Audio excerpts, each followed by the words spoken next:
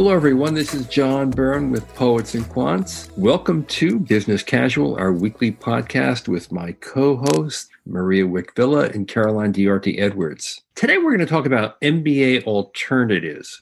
And here's what I mean by alternatives. There are three commonly popular MBA options that a full-time MBA applicant or candidate may never consider for lots of different reasons. One, the explosive growth of online MBA programs and at prestige schools is certainly one option. Today you can choose from Carnegie Mellon, Michigan Ross, USC Marshall, Rice, Indiana Kelley, UNC Chapel Hill for the online MBA market. And that market has exploded, and there are disruptive players in it like the University of Illinois Gies College of Business and Boston University. There's also the part-time MBA, which frankly for years has been the single most popular MBA program available to people. The enrollment in part-time MBA programs is always significantly larger than in full-time programs. And then finally, the executive MBA, which is typically for people who are more experienced and older, although the overlap among these three different alternatives to the full-time MBA is pretty significant. There are a lot of older people who now take the online MBA option. Many of them have often taken part-time programs. So these programs don't only compete with each other. I think they offer a very viable alternative to a full-time MBA program. And the biggest advantage, of course, is that they're cheaper. They're cheaper, if only because of the opportunity cost. You do not have to quit your job to attend one and get an MBA degree. There are sacrifices along the way. So we're going to talk a little bit about how do these programs differ from each other and who is the ideal student in each of them. So Maria, when you're counseling people, and I know both in your case and in Caroline's case, you're largely dealing with full-time MBA applicants who are going to, let's say, the premium ice cream of MBA programs, the Haagen-Dazs of MBAs. How do you counsel people about these different options? Well, first of all, if Haagen-Dazs University ever becomes a thing, I'm going to enroll immediately. Okay, what's your favorite flavor? All of them at this point. I can. Given the election, I'm sure you're consuming lots of ice cream. I am. Yes, it has not been a healthy week for me. Okay, so I think for me, some of the reasons that people should consider these part-time programs is primarily, I think, if you are in it for the knowledge that the MBA gives, if you see a definite correlation between gaining the knowledge that is given in an MBA curriculum and advancing your career, I think that's a huge reason why people should do an online type of MBA. And I think people who are already, let's say they either have a family business, they have their own business, or they are already on a sort of a rocket ship path, advancing rapidly throughout a large, established, successful business. It doesn't make sense sometimes for people to take 1 or 2 years off, step out of the workforce, and then come back in, right? It's not just the opportunity cost of the lost salary. It's also, the whole world changes rapidly in a year or two in some industries, right? And so taking that time out for some people might be damaging in terms of also staying fresh and staying up to date and continuing to be considered for promotions. So I definitely think that there's a great opportunity for people who are already on the path they want to be on. I think the part-time programs are a great boon to them. Yeah. Caroline, your thoughts? Yes. I mean, I think there can be quite a distinct segmentation between the part-time is one thing, but there's also the executive MBA programs, it's a part-time format, but it's different from any of the other part-time programs, and it's different from a full-time MBA. And it's a different cohort. So, you will be with a group of people who are at usually at a senior management level. So if that's where you are in your career, that's a wonderful peer group to have and to network with. So, I think people need to think about when they're applying to business school, will I learn a lot from my peer group? Because sometimes people apply to full-time program and they are, maybe already at a reasonably senior level, still at the early stages of their career, but they've progressed rapidly. And sometimes I speak to candidates who could go either way, right? They could apply to a full-time program or they could apply to an executive MBA. That's sort of that turning point in their career where they could, they're a viable candidate for either program. And I think at that stage, you need to look at that peer group that you'll get on the program and who will you learn the most from. And, if you're sort of in your mid-30s and you're already at quite a senior level, do you want to go to a full-time program where a lot of your classmates will be, even in their early 20s or mid-20s and have a couple of years of work experience? Are you going to learn a lot from that group versus people who have sort of 10 to 12 or 15 years work experience and are already sort of senior leaders in their organizations? And sometimes that's a challenging choice for candidates because it can be the case that someone would want to do a full-time program. Sometimes it's more convenient to just take a break, go off and immerse yourself in that academic experience and then return to the workforce. And they want to do a full-time program. And sometimes I'm advising candidates like that, it's actually better for you to go the exec MBA route, do that part-time format. It's a challenge to juggle work and study, but that peer group will be a much better fit for you. So I think that sort of community aspect is really important to think about. Yeah, that's really true. And obviously you sacrifice a lot of the deep bonding that you would get in a full 1 year or 2 year MBA experience.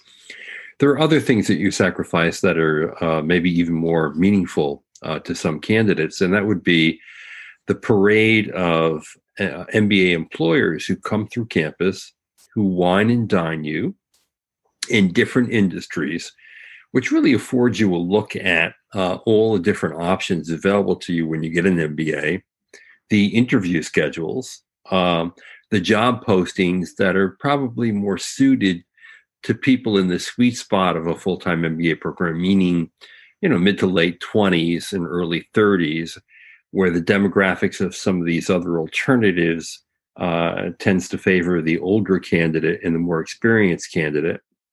So there's all that as well. Yeah, so for the EMBA, schools have ramped up recruitment, coaching, and so on, because if sponsorship is diminished. So over the years, in the past, the vast majority of EMBA students were sponsored, and that is not the case anymore. Sponsorship has gradually diminished over time.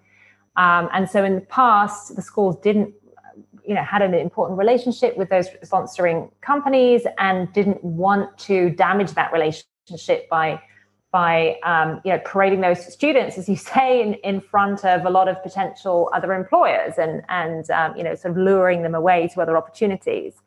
But now that it's very much the minority of EMBA students who are sponsored, those students have pushed with the schools to get access to recruiting opportunities. So over the past few years, the schools have ramped that up quite significantly and have addressed that need. And, whilst there may not be the same extensive on-campus recruiting that you get for the full-time MBA program, they still have a lot of dedicated resources to support EMBA students in a job search if that's what they're doing.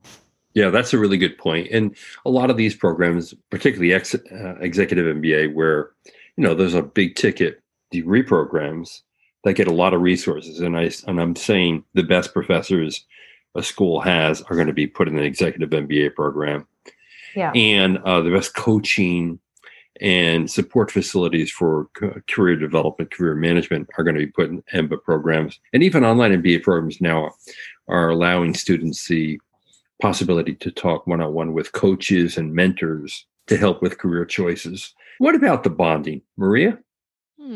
Yeah, it's interesting. I think at the point that Caroline was making earlier in terms of think about who your peers are going to be in the classroom, I think that extends to think about who your peers are going to be beyond the classroom as well. So several years ago, I had a close personal friend who was who was right on that cusp, right, could have gotten into a full-time MBA program, was just trying to decide between the full-time versus the part-time. And I said to him, look, I really think the part-time for you would be better. And he said, well, what about the bonding? I'm going to miss out on all of the bonding, right? And isn't the whole point to get the network, et cetera, et cetera? But the thing was, I said, look, he has 2 small children at home. And I said, look, even if you get into I live in Los Angeles. And so I said, even if you get into UCLA full-time, as soon as class is done, are you going to hang out on campus, and are you going to go to parties in Westwood? And are you going to be like going to the clubs on the Sunset Strip? Or are you going to be going home to be with your wife and children? Because the fact is, like, a lot of that quote unquote bonding doesn't happen in the classroom during class while it's happening. A lot of the bonding is social bonding. And so if you're going to be with people who are 5 years younger than you, who are single, who don't have kids, that's where that bonding happens. So you're not going to get that anyway, because you're just going to go home at the end of the day to be, rightfully so, with your family. And so you're not going to get that anyway. So I think that was sort of the tipping point argument that led him to get the part-time MBA, and he absolutely loved it. Again, as Caroline pointed out, not only were his classmates all in a similar position in terms of their careers, they were a bit more senior, had a bit more responsibility, but also there was no pressure to, go out and hit the town. And, there was people were all committed to, like, okay, let's get to know each other and let's network. But we're committed to doing it, but we're also realizing that, we have these constraints, and that's perfectly fine. Now, Maria, did you remind him that MBA often stands for married but available? I did not, because I like his wife, and I did not want that to be. You gave him very wise advice there, I think. Absolutely. Because if he was, spending his nights at the clubs and Sunset and all that, it might threaten that marriage, I think. Yeah. So that's all true. And I think another thing related to the bonding that you kind of sacrifice in some of these programs is the cohort. When you go through an executive MBA program, you're going through with a cohort. So that really helps the bonding. In a part-time program where you're going in evenings, or an online MBA program, there's less a sense of a cohort, even when some of these online programs are organized that way, because people are coming in and out and their schedules adapt to the academic. So some people are going to take 1 course a semester, some are going to take 2, they're going to take them in different times. They may drop out for a semester and come back. So the bonding that you get through the cohort experiences is generally missing in part-time and online MBA programs. And that's a really important and valuable experience. I'm sure the 2 of you, when you look back on your own MBA experiences, immediately go to that cohort, that first group you went through all the core courses with, and how important it was to your overall social and academic experience. Yes, that's true. I think it goes back to what Maria was saying about, if your primary motivation is to get the knowledge and to gain that so you can take the next step forward in your career, then an online MBA is a great path forward. And, you will build some relationships with people, and you'll also get access to a network. And, I'm sure people are still responsive in that network. And, being part of a network, whichever business school you go to, you will often end up reaching out to people who you've never met before. I've done that. You can look in your school database and find someone who's got, some relevant background and reach out to them. And, most of the time people are super helpful. And, you'll probably still get access to some sort of network like that will be useful in the future. You don't necessarily have to have spent been to lots of parties with them for them to answer your email. So I think, you'll still get some of those networking and relationship benefits. But I think, your primary motivation, Maria said, would be gaining that knowledge and sort of taking that step forward in your talent and skill development. True. And actually, the one, I think, advantage that a full-time MBA program doesn't offer that these other alternatives do is the fact that you're going to school while you're working, and you can apply the knowledge immediately. Yes. and test it out. And I hear again and again from people in executive MBA programs, in online MBA programs, and in part-time programs where they actually were able to channel assignments to their work life so that they could get their classmates helping them with challenges that they were currently dealing with at it's work. Free consulting. It's great. Exactly. Yeah, right. And that's something you can't do in a full-time MBA program, obviously. Yeah. No, I think that's very true. And I've heard that a lot from people who've done part-time formats or exec formats, that they found it really useful to be able to apply their knowledge that they gain straight away. And I think it's also true that when you do a full-time program, it's such an intense experience that when you come out of it, there's so much that you have learned, and sort of figuring out always, what is the right thing to apply at the right time, maybe a bit more challenging than if you have been learning it and applying it and learning it and applying it in that sort of, constant cyclical process of a part-time or exec ed format. So I do think that that's, a big argument in favor of those formats, is the sort of applying that knowledge and therefore internalizing it on a regular basis. Yeah. The full-time programs often laud like, oh, we give you hands-on opportunities to really practice this stuff in real life. But if you're going part-time, every day is a hands-on opportunity to apply what you're learning. So absolutely. Okay. Given the choice, both of you went to full-time MBA programs. If you were doing it today, and you were as young as you once were when you did it before, I want to put you in the same shoes you were in back then. Would you still choose a full-time MBA? I'm assuming the answer is yes. Yes. Yeah. Yes, for me, yes, but with an asterisk. So I completely intended to go back to my pre-MBA employer. I was, I had a great experience there prior to business school. And I was like, great, before I get elevated any higher, I actually want to get an MBA so that when I get that higher job, I don't mess it up. That was sort of my rationale, right? I want to maximize my chances for success. So let me take some time off. But I intended completely and naively I was like, I'm going to go back after I graduate. And in the 2 years that I was gone, the company completely restructured. My department was essentially eliminated. And so it's like, oh, wow, things change even when we don't expect them to change. And I think had I been doing perhaps a part-time MBA, I would have been able to then, go with the flow and say, okay, well, you're shutting down this office in Hong Kong, but what about, Singapore? Can you move me there maybe? And I would have still been able to stick with a job that I really did love. And so I think that there definitely would have been a potential path. It would have been a very different path, but I think that could have been a potential path for me to take. Had I known. Caroline? It all fell apart in your absence, Maria. Clearly. That's what it is, Caroline. That's what it is. It just, that is actually not at all what it is. I had nothing to do with it. Yeah, so I would have done the same program, but I think if I had not done it when I had, then I think the exec MBAs are fantastic. So, if I had waited a few more years, then I think, as you said, John, you get the best of the school. They throw the best professors, the best coaches at the exec MBAs. It's a fantastic cohort of people, and you get to study in different locations, and you get to apply the knowledge straight away. So I think, if I'd waited a few more years, that would have been a fantastic option. Yeah, totally. So there you have it. You have three major alternatives to the MBA. We didn't even get into specialty master's programs, and that's a whole other ball of wax that we'll devote a show to at another time.